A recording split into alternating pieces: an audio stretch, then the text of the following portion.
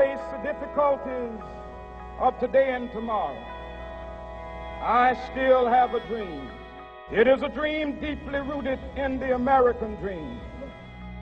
This nation will rise up and live out the true meaning of its creed.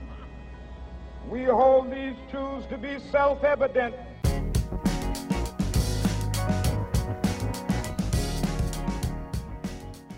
Hello and welcome to episode 8 of the Policy Dialogue series with alumni, staff, faculty, and students from the University of Maryland School of Public Policy.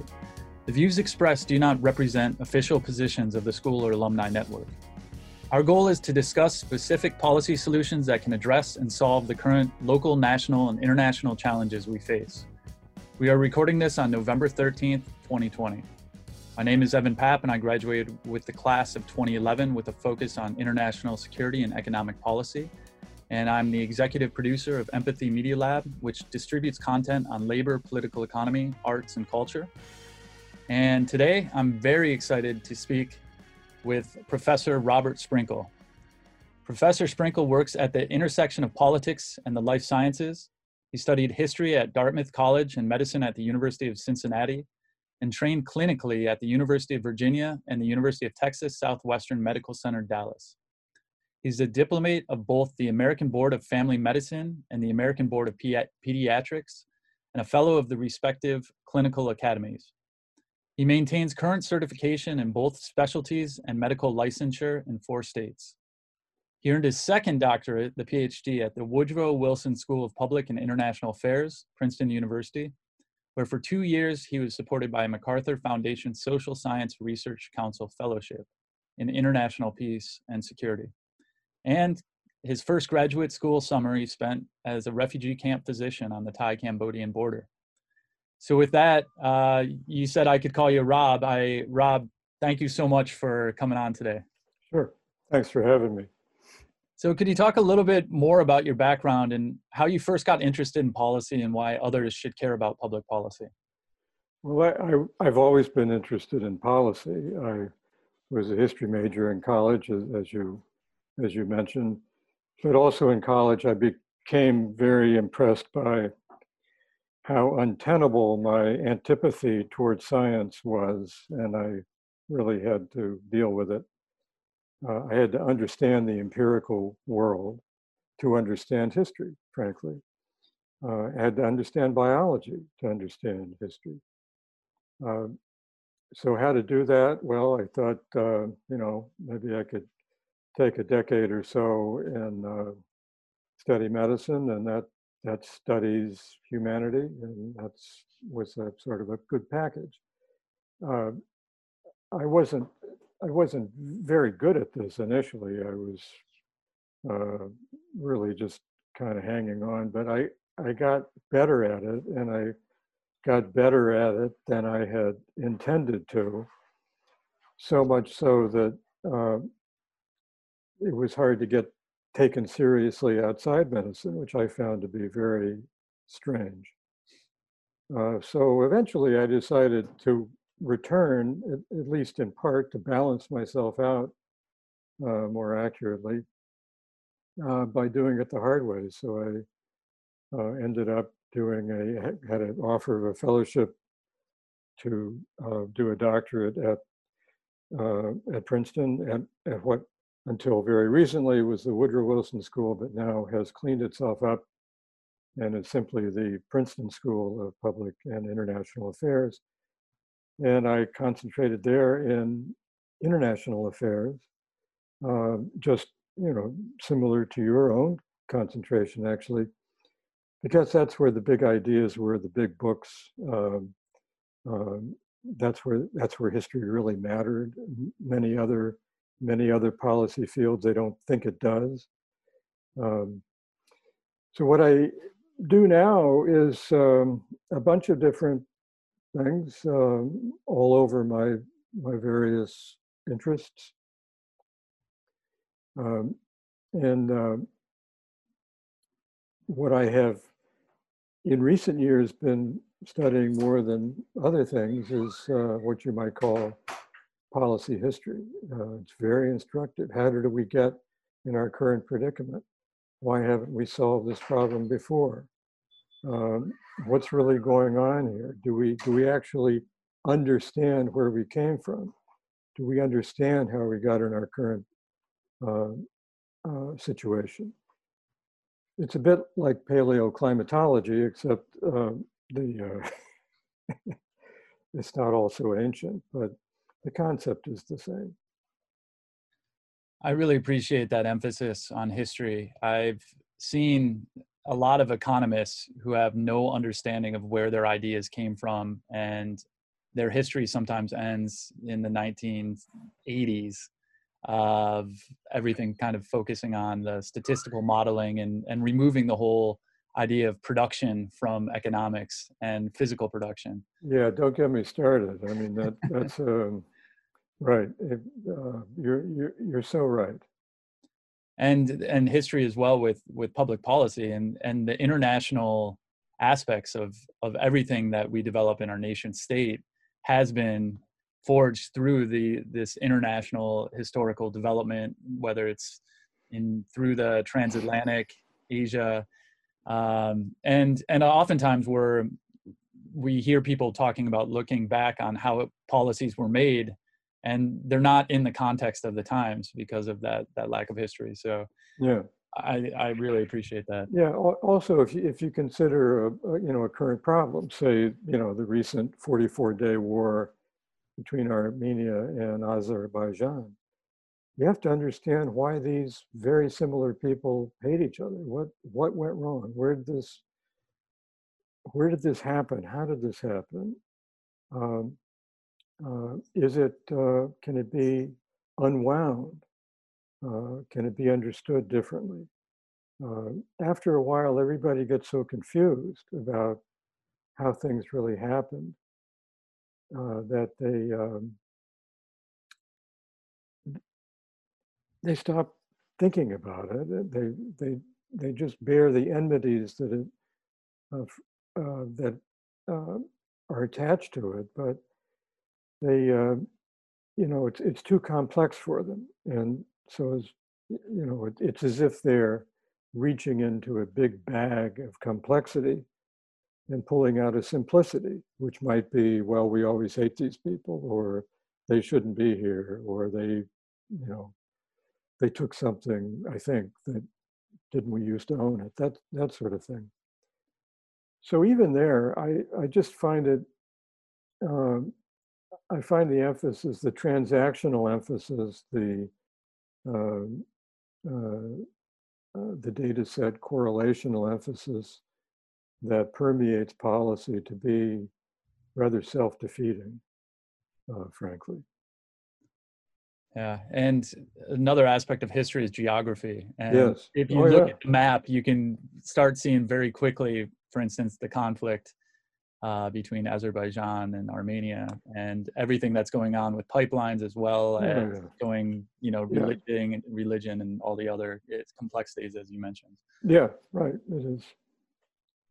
So you teach a course on disease, disaster, and development, Yeah. and I'm interested in exploring what Biden should do, what the Biden administration should do in their response to COVID-19. The Chief of Staff, Ron Klain, was working under the Obama administration on the Ebola response, and he's now the new Chief of Staff for Biden. But if you were brought in to advise this administration, what specifically should they be focusing on, and what policies should we be implementing going forward? Right. Well, I don't think I will be brought in to advise, but they should. There are lots of ways to answer that question. They should first, I think, understand the opportunities that have been missed since January. Actually, the opportunities that had been missed since SARS-1 and since MERS.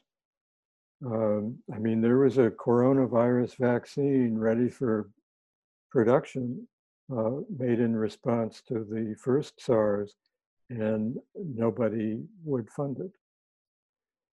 So they should not that it would have matched the spike protein on SARS-CoV-2, but still it would have been a start.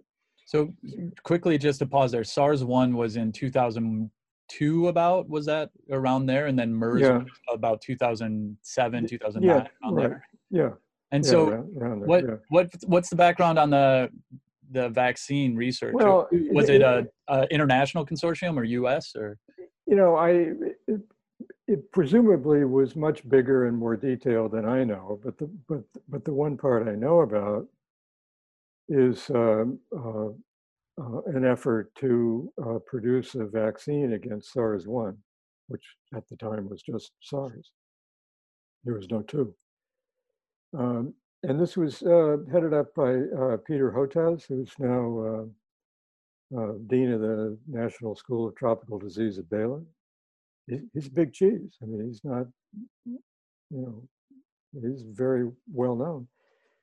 And he couldn't, SARS-1 had ended, only 800 people had died. It was old news and nobody was interested. Not that it would have turned out to be what we needed. However, it's certainly the case that that we have been suspecting, and just this week there was new data suggesting that children have a lot of neutralizing antibody to similar coronaviruses, and it's helpful.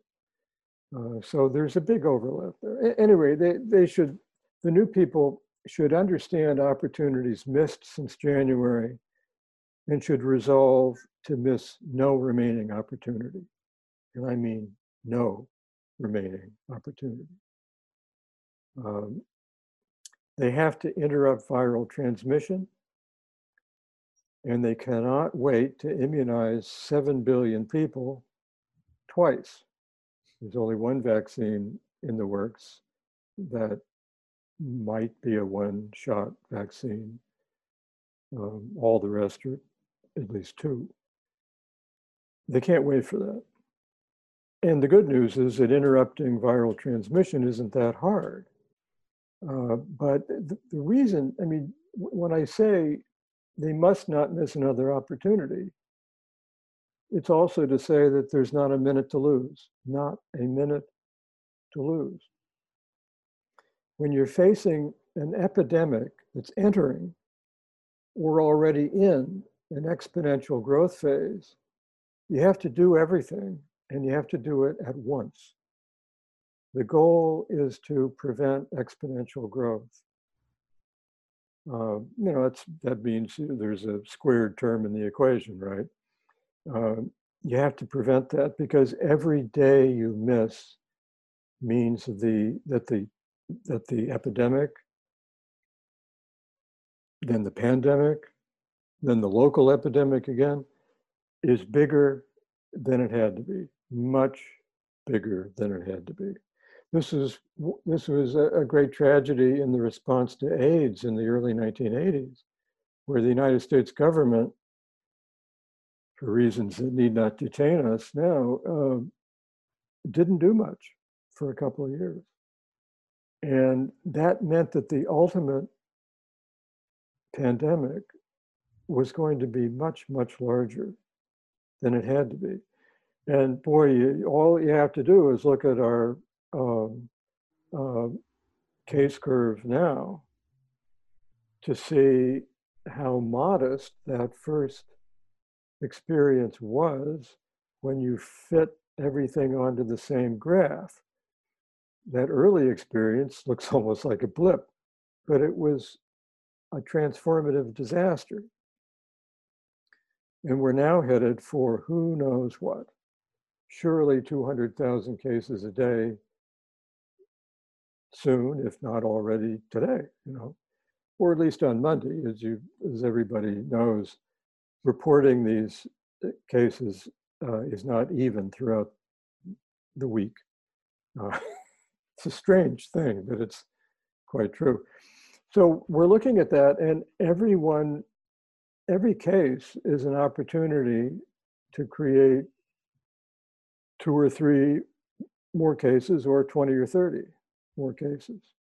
That's the exponential problem. So when you're in that phase, you have to do everything at once. And policy people almost uniformly say, well, it's not so bad now. We'll do something more when it gets to be worse. And we don't want to overreact. Well, the only really sensible time to overreact is immediately.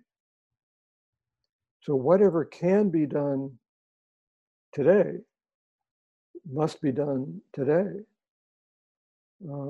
That's the only way you really flatten any curve.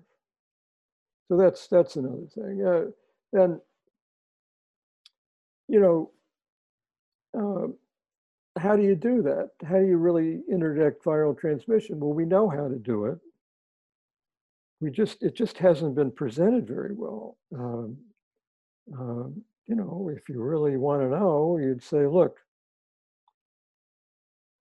we are going to pay each other to stay home.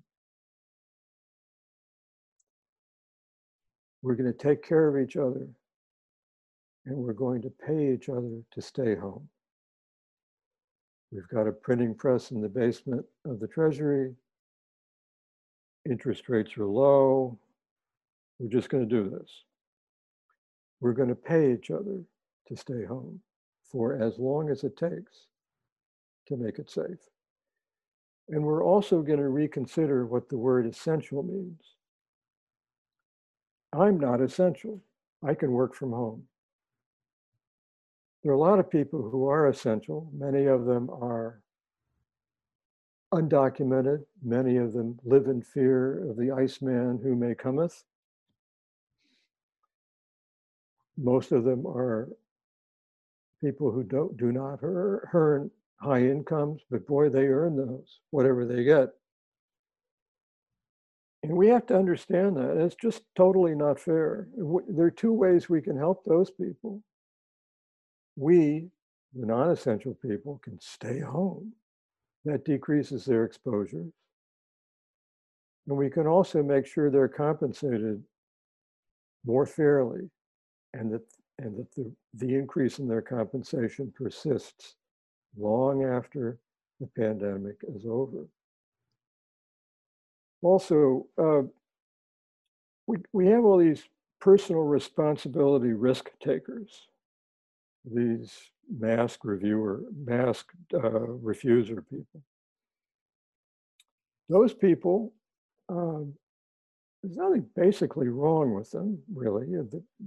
They may imagine themselves to be libertarian or something, but there's nothing necessarily wrong with them. But they must be helped to know that their true personal responsibility is to avoid becoming vectors. In other words, to avoid becoming infected. So whatever risk they are willing to take, whatever risk they are eager to laugh away, it doesn't matter. Their real personal responsibility is not to become infected, regardless of whether they become symptomatic or get sick at all, or get admitted to the hospital, and then up in the ICU, or on an extra ECMO machine, extracorporeal membrane oxygenator. That's not the point. Their real personal responsibility is to avoid becoming infected. They are most infectious to others when they are asymptomatic or pre-symptomatic. So this whole business of personal responsibility and personal risk-taking has been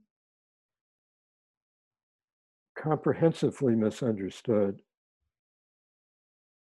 disastrously misinterpreted, and disgracefully politicized.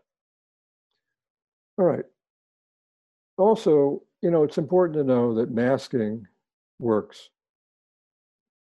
And it's also important to know why.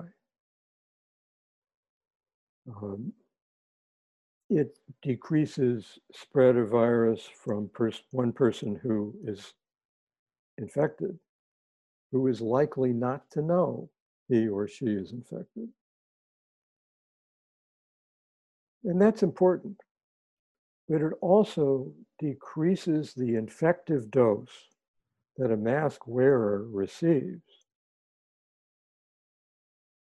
And very often it decreases that inoculum, that infective dose, low enough so that the innate immune system can deal with it without ever calling upon the adaptive immune system, the part that produces antibodies.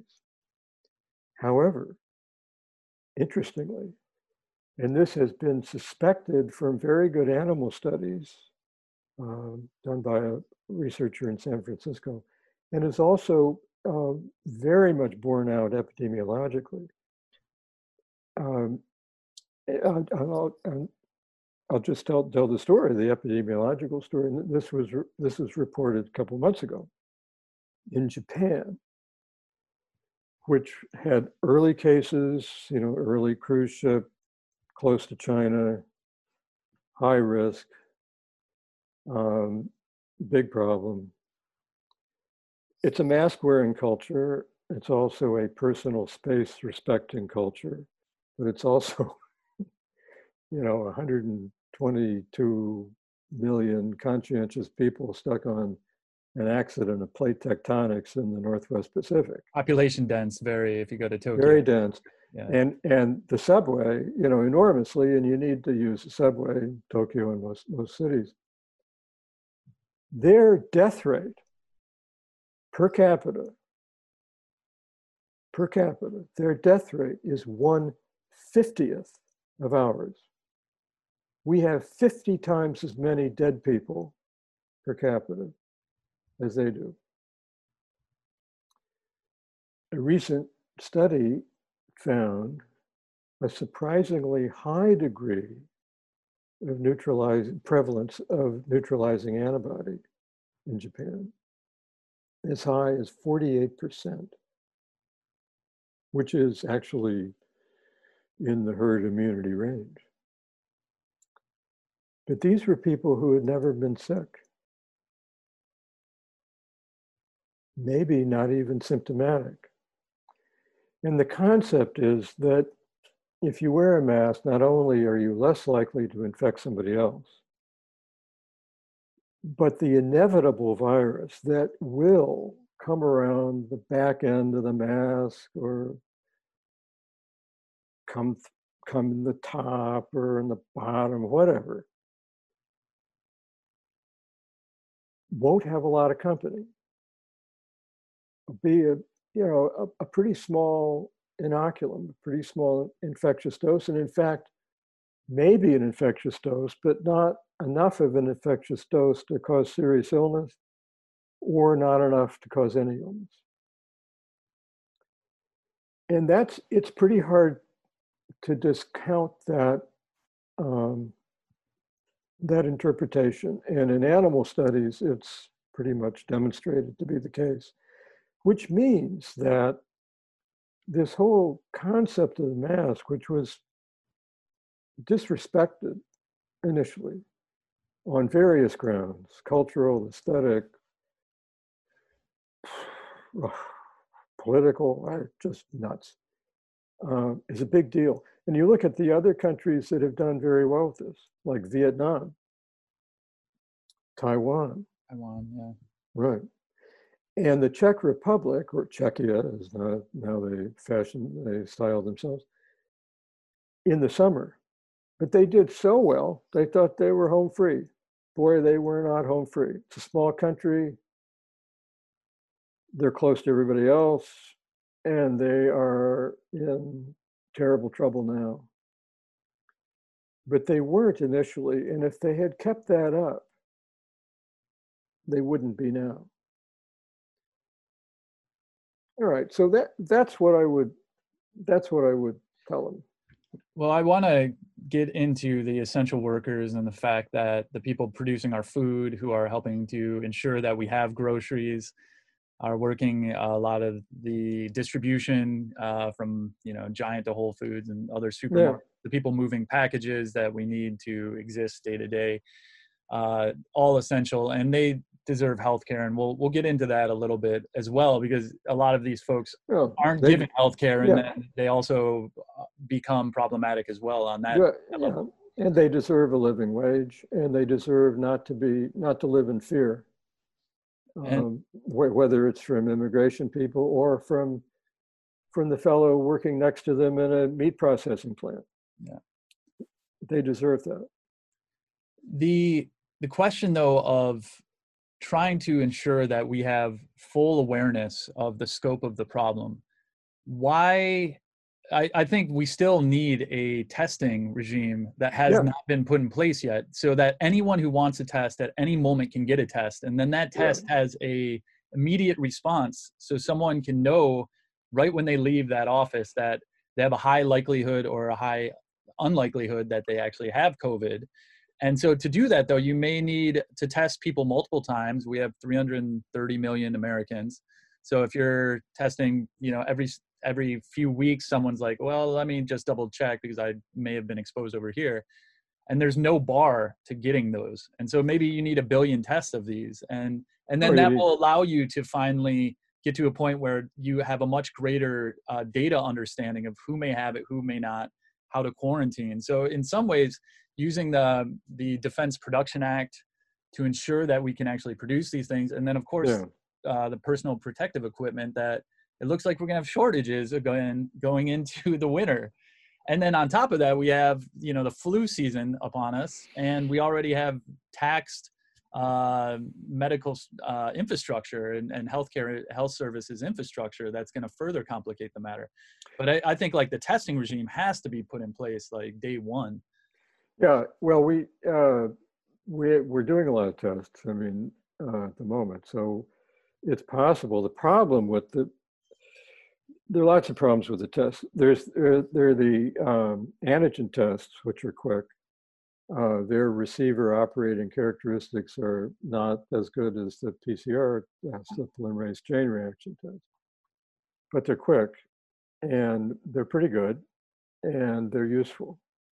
They're not useful alone, but they're useful as a first step. The PCR tests still cost $125 a piece, and this is a big problem at colleges. You test thousands of people every week at $125 a piece every week, and that's tough. That's really very expensive. So this is a problem. The testing is a complicated, very complicated subject now. It's not a solved problem, but it's also the topic is really a tragedy. One thing that is not very well remembered, and I know this because I keep expecting to hear it, but I don't hear it very often, is that this virus was in the United States in early January, probably even in December, but certainly in early January. And the first inkling of that came from the Seattle flu study, which as soon as the gene sequence, the sequenced genome arrived in the New England Journal January 12th, 15th or something, amazingly quickly. I mean, this heralded China's entrance as a real life sciences power, that they could do this. As soon as that came out, the Seattle flu study said, well, let's make a little test and see if we've got any of this in the community. And they did that quickly in a research lab, not a clinical lab, research lab.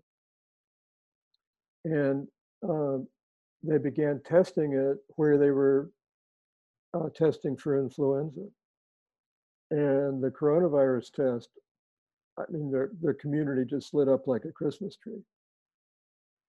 And they immediately realized that it was here. It wasn't just in nursing homes, and there was community spread.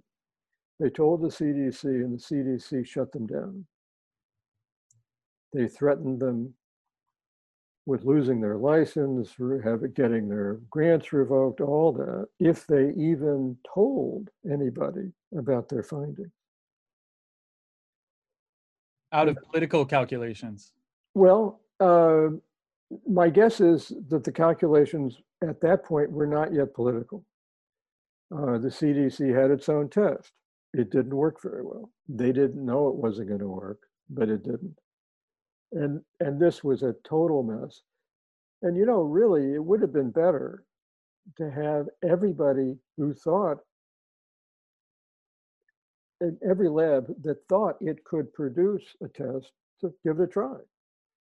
It would have been pretty easy to tell which ones were working well or not, and then the best ones could have been adopted. But the CDC's approach was really unfortunate. And the reason I bring that up is that was early. Imagine if we had really known what was facing us in the middle of January. It was possible, but we didn't. And then you get into everything else that we've all so far lived through. Yeah. So obviously this pandemic has exposed structural flaws in our system, and to take a step back at the 30,000 foot level on the history of policy, I learned about this Hill-Burton Act of 1946 in the last decade or so. And it made a lot of sense once I started looking into it, where essentially the Hill-Burton Act stated that every county should have a hospital with X number of beds per thousand population, X number of nurses, X number of doctors, X number of medical X-ray equipment, and those type of things. And then the counties that couldn't afford them through its own tax revenue would get federal subsidies. And I know it wasn't ever fully implemented as it was intended, and we've gone away from that. But the original goal was 4.5 hospital beds per thousand. I think right now the United States is around 2.3. And I believe places like Russia are 7, Germany, we're down there at 2.3 with I think the UK, and it's pretty low. And why I bring this up is to provide the framework of what an actual functioning healthcare system may look like in this United States as we're building and places that we can invest in with this new administration. And my brother's a doctor. One of his friends is a doctor, and we were going back and forth on Facebook, and he didn't think that we had any problem with the number of beds. Anyone who needs a bed can get a bed. We don't have a doctor nurse shortage. He was adamant about that, and he does come from a much more right-leaning place. So I guess, what are your thoughts about policies like the Hill-Burton Act, a standard of what we need to ensure that we at least have a basic level of floor, as I'd like to say, in our healthcare system? And do we have issues with shortages? Well, we certainly have issues with surge capacity, and we found that out. Now, there are lots of countries that have very long hospital stays, typical in their system. Japan, Germany, France. Our hospital stays are short. And the reason is because we were trying to decrease costs, trying to decrease the proportion of our total national effort and wealth that was being soaked up by the healthcare system. We didn't consider changing prices or wages or incomes, pay scales for certain types of physicians, for instance. We didn't consider changing the prices of drugs. We didn't consider any of that seriously. So we decided to squeeze what seemed squeezable, and we ended up shutting down beds, shutting down wards, minimizing stays. You'll recall just from this campaign season that Amy Klobuchar got her start in politics when she was being kicked out of the hospital after a C-section, I think, almost immediately after delivering her daughter. And it really, really bothered her.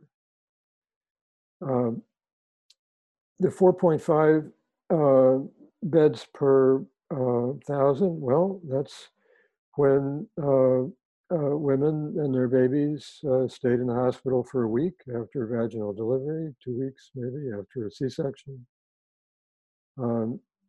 People came in the hospital the night before rather than the morning of. There are a lot of people who could be admitted to the hospital for reasons that would not be accepted now. How much does it cost to have unfilled beds? Well, not necessarily a lot if you're not staffing them. And this is not the first time we've dealt with this issue. During the First World War, there was, the United States was involved just from April 17 to November of 18, but our troops were in combat for only 4 months. Only 4 months. They walked into a meat grinder, though. And they came back to a country with a lot of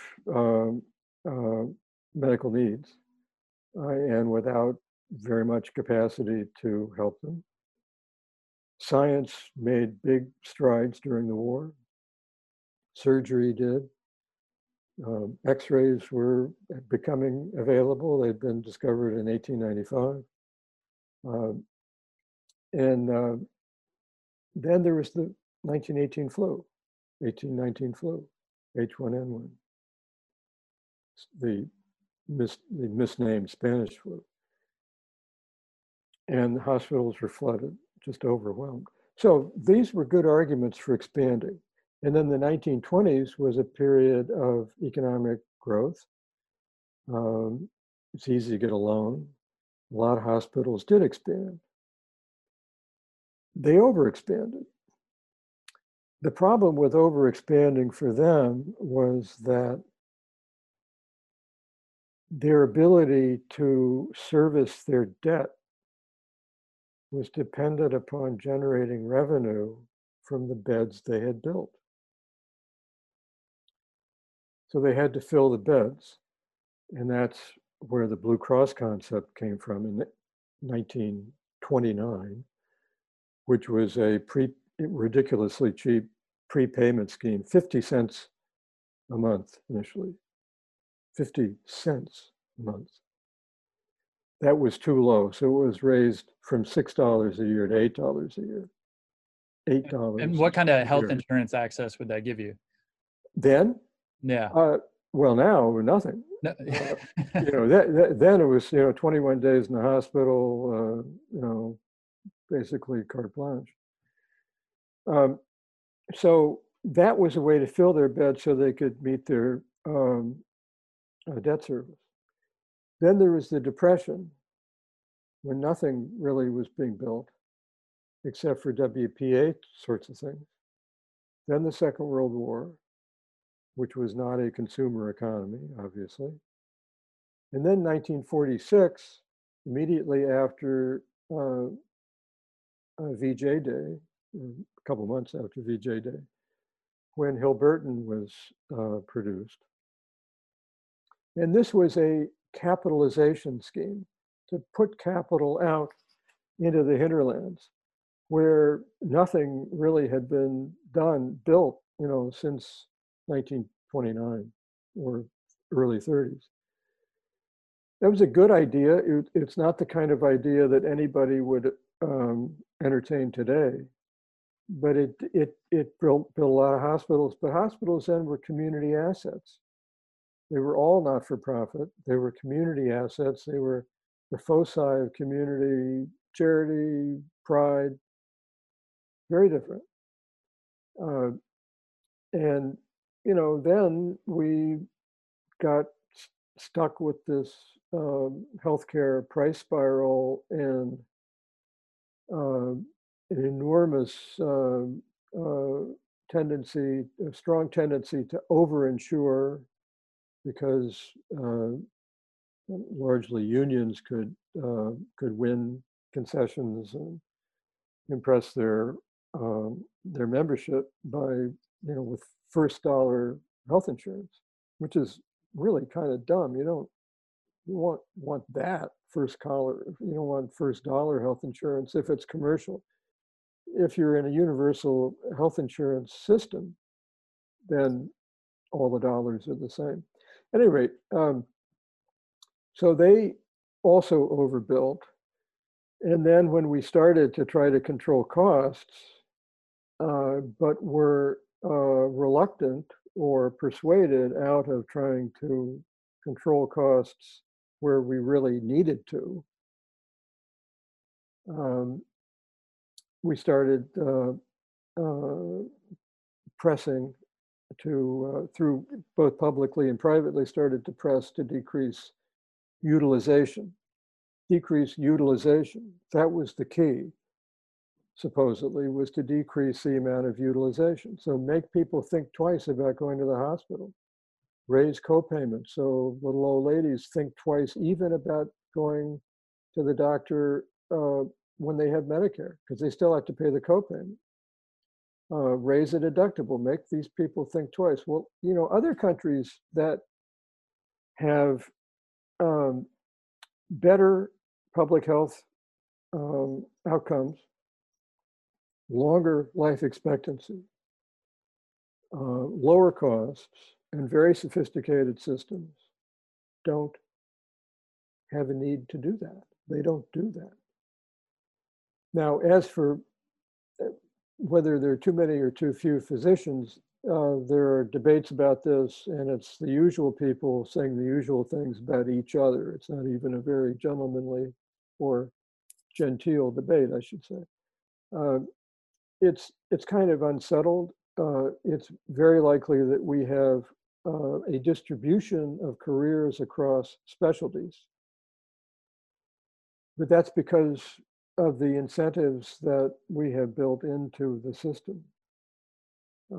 So, a really comprehensive reworking here would involve many features.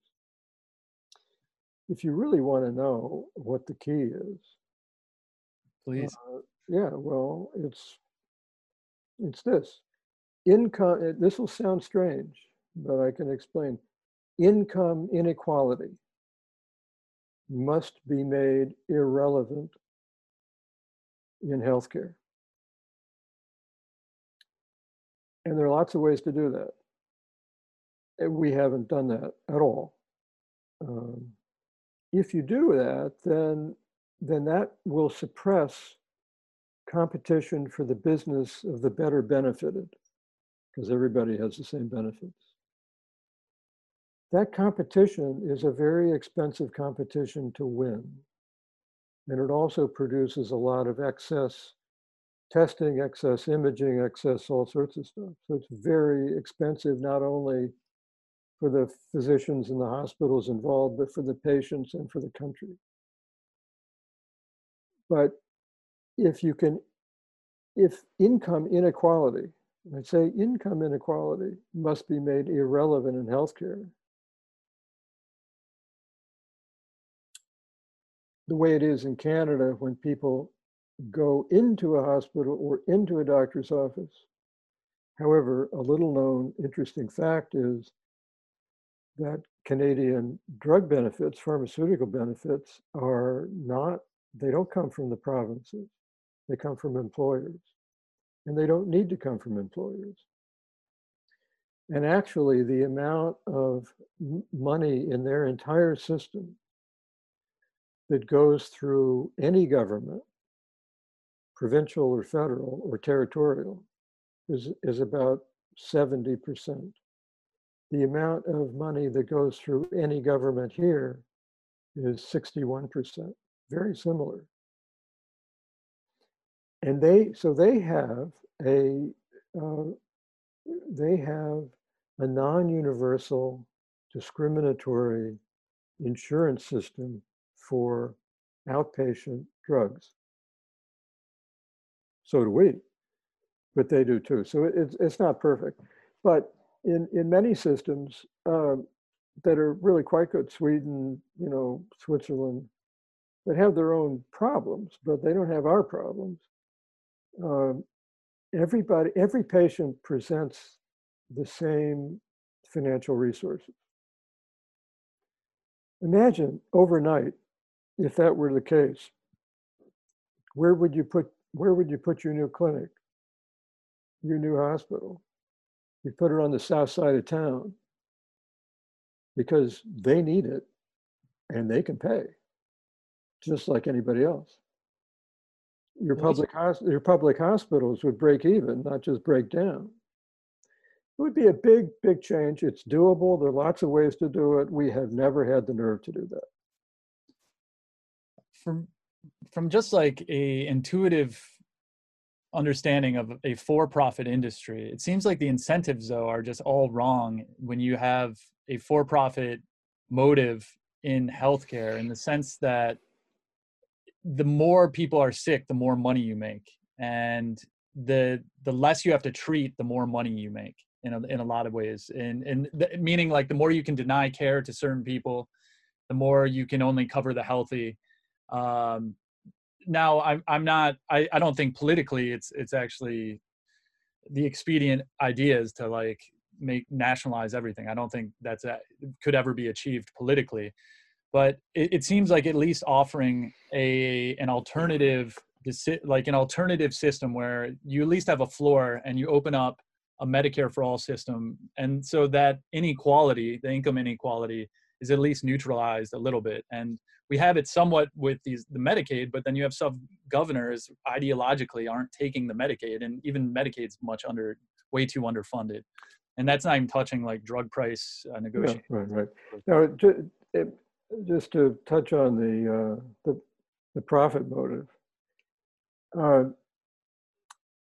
this is a question really in moral economy, which is, I dabble a bit in this, and you have it, lots of incentives. You do have a profit incentive. You have a business incentive. You also have a professional incentive. The most important incentive is the professional one, that becomes the conscience of a high percentage of the physicians and nurses and respiratory techs and other people who labor in this industry. These are the people who don't go home at change of shift if their patient is crashing. Right. They are absolutely necessary, and they're the conscience of the industry, but they're not alone. And there's been an active effort to, let's say in the case of physicians, to convert them from physicians to providers, a generic term, one that I never use except in derision. Now, as for all those other incentives that are going to be there, because it's a big business, there are lots of, people make bedpans, they want to sell them, right? Okay, so what do? The one kind of competition you cannot safely have is financial competition.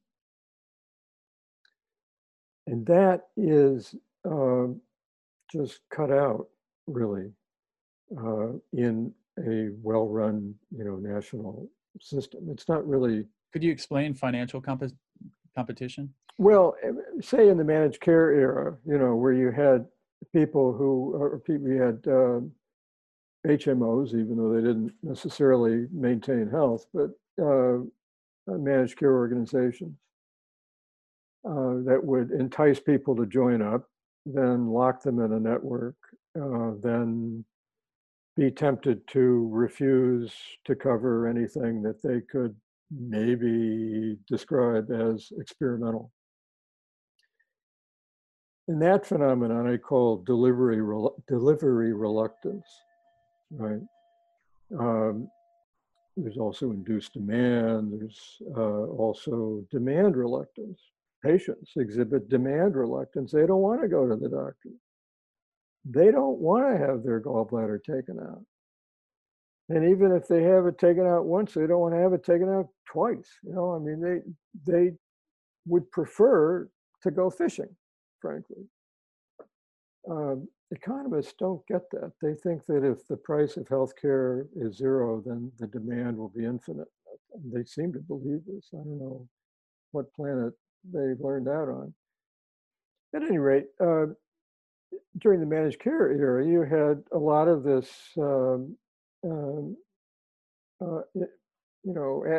getting people to sign up and then not delivering what they thought would be delivered.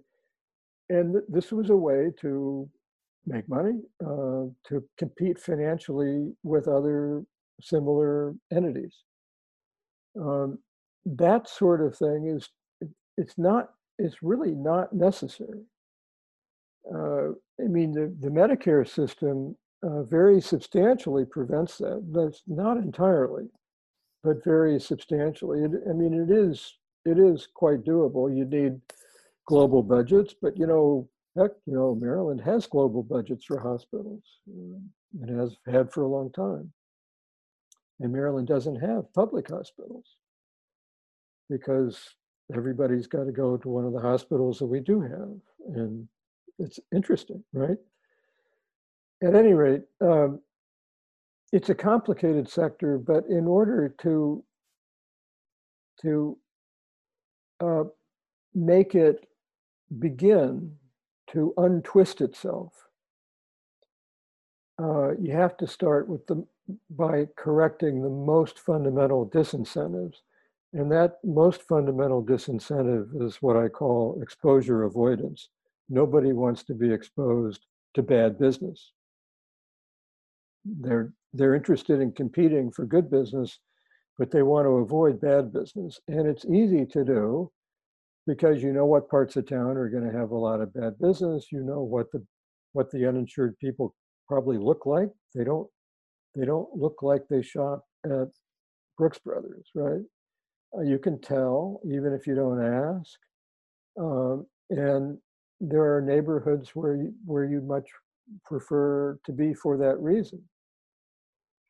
And that's going to remain the case as long as poor people are likely to be poorly insured or uninsured. And until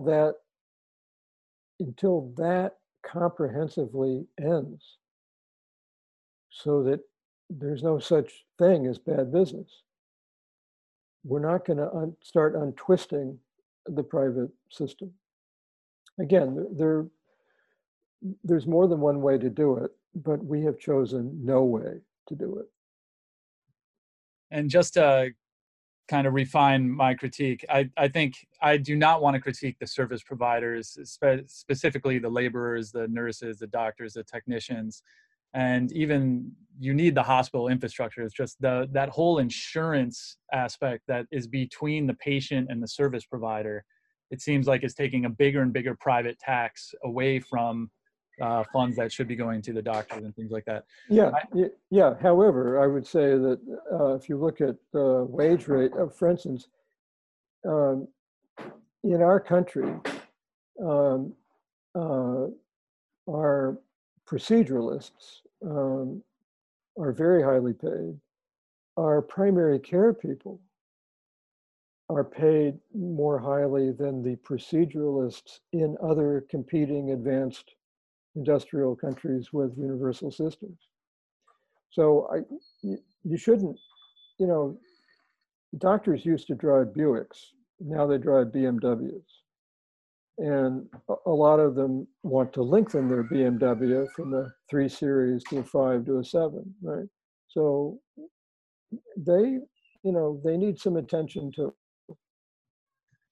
I want to be cognizant of your time. Do you have a couple more minutes? Just Yeah, I have plenty of time. Okay, no problem.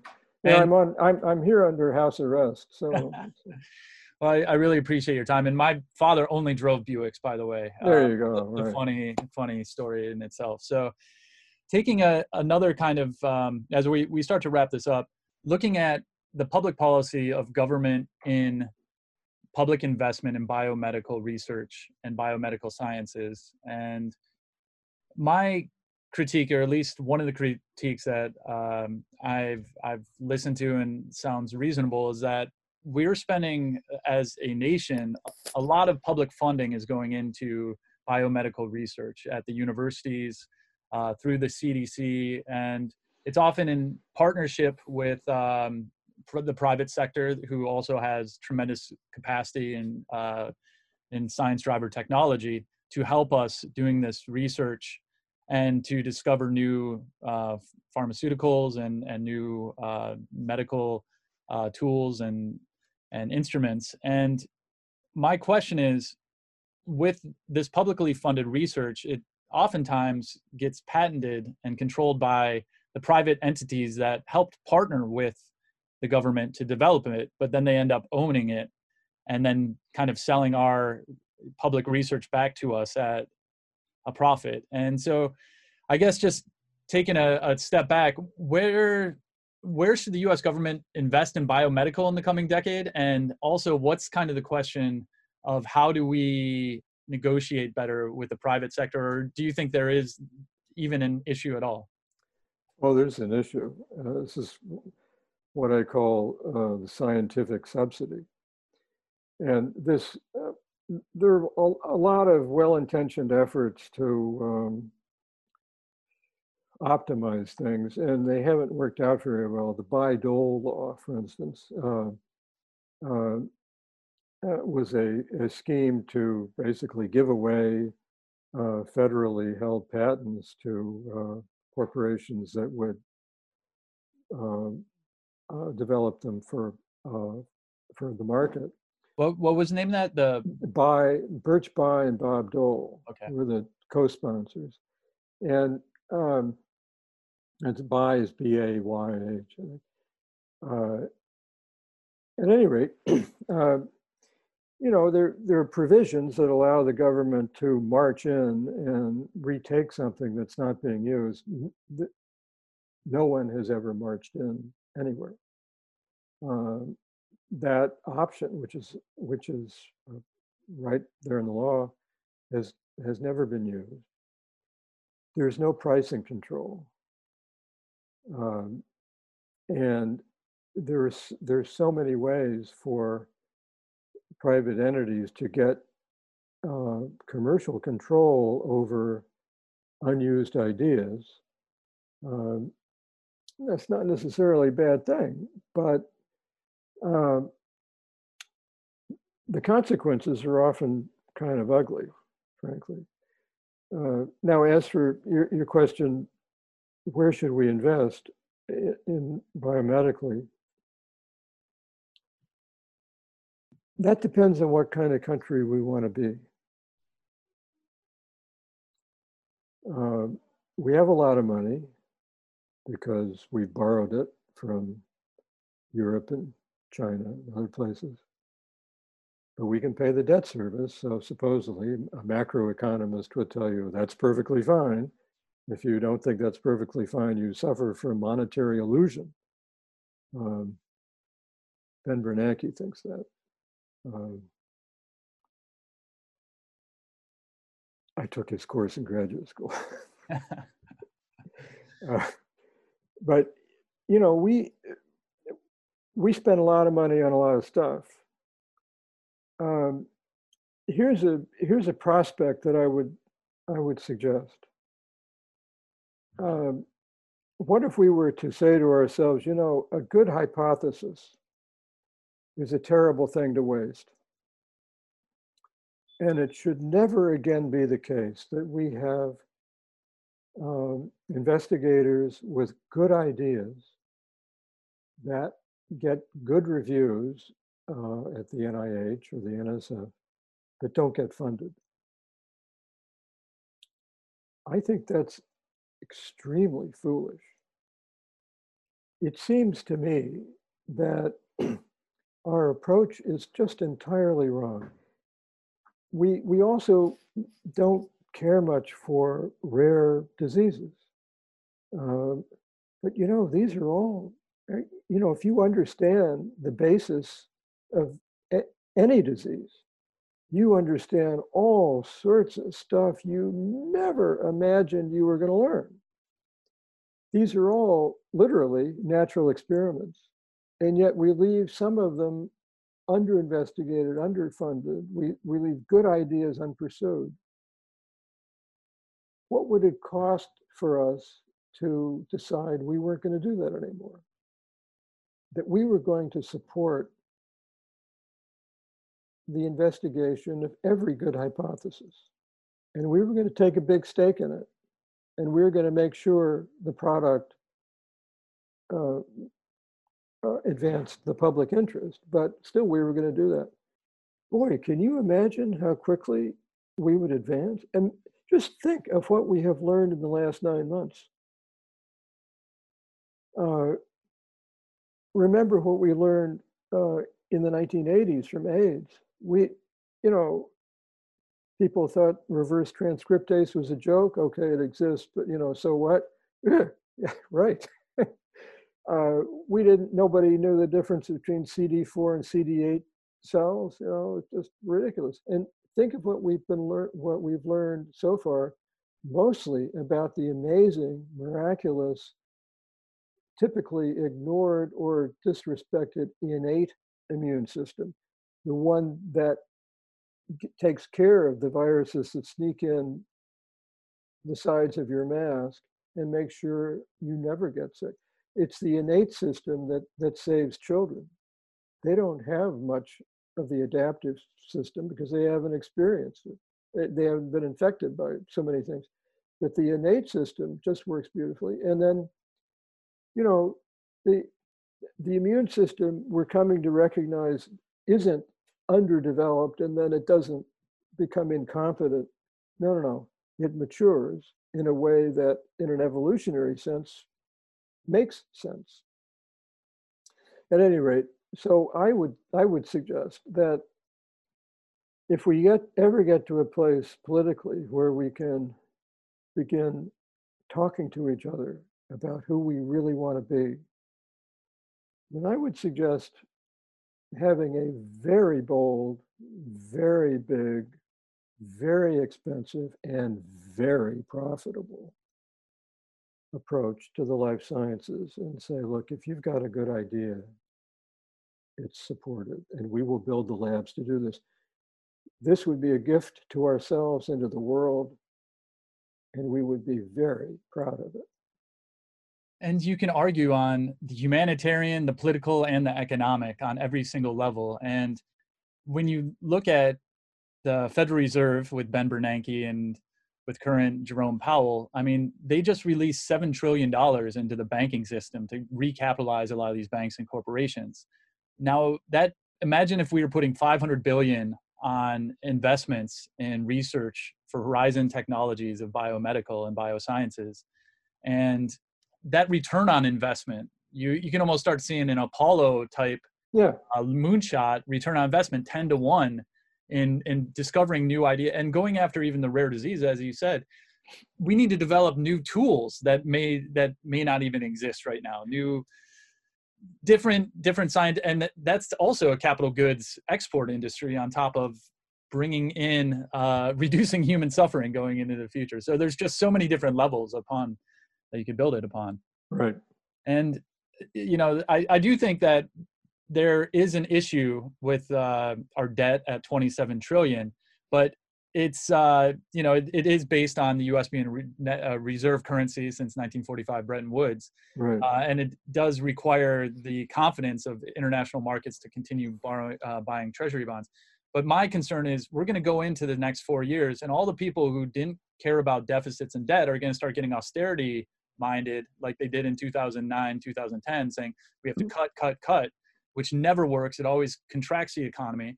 And what we need to do is grow our economy from 20 trillion to 40 trillion, but based on things of actual substance, like life science research, and that actually advances progress for humans everywhere and for the future. So I would love to see something like that. If there's any campaign going on with that, please let me know. I want to join up on that. So in closing, looking into the future of life sciences, where do you see opportunity and hope? Well, in many places, basic science, applied science, it's all the same science, really. If you're going to ask me what's my version of the famous advice in The Graduate, plastics, right? I would say signaling.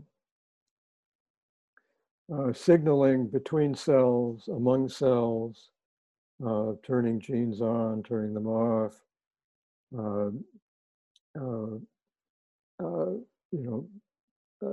telling a cancerous cell, why don't you just grow up and mature? Why don't you just behave yourself? And being able to persuade the immune system when it gets really angry to take a time out. This is all signaling. And I mean, there are diseases like multiple myeloma that's basically a malignancy caused by abnormal signaling among cells. Well, this is probably the case almost everywhere. So we know a lot about this. It's very complicated. It produces very confusing wall charts because nature doesn't care if we're confused. It doesn't care at all. So it's as complex as it is. That's not to say it's complex as it needs to be. It doesn't think it needs to be anything. It just is. It's what's developed. So it's very complex, and we do have a tendency to put pieces of it in little boxes and separate them. For instance, the innate immune system and the adaptive. Well, if you think back to those data from Japan, the only way to get there is if the innate immune system, the interferon system, for instance, which is also a signaler, at some point to say to its buddies, its cousins in the adaptive system, the plasma cells, to say, we've been seeing a lot of this virus, and we got it under control, but you may want to take a look at this, because there you had people with high levels of neutralizing antibody, with no record of illness at all. Where'd they get it? Well, they probably got it because these two different immune systems don't think of themselves as being different, and they pass the ball back and forth all the time. We're the ones, us humans, we name things. That's what humans do, We name things. We put them in boxes. We stick the boxes in our heads. There aren't any boxes in nature. I really appreciate that more than you know. I mean, that in some conceptual paradigm just shifted in my own head of really kind of almost bringing it to electricity being between particles and waves. And we use the Aristotelian classification system of binary, one or the other. And the system is much more dynamic than that. And just the concept of signaling and to be able to unlock that, I think is an amazing exploration that we should put resources behind. Okay. Well, I really appreciate your time, Rob. It's been a pleasure. And thank you very much. You're welcome.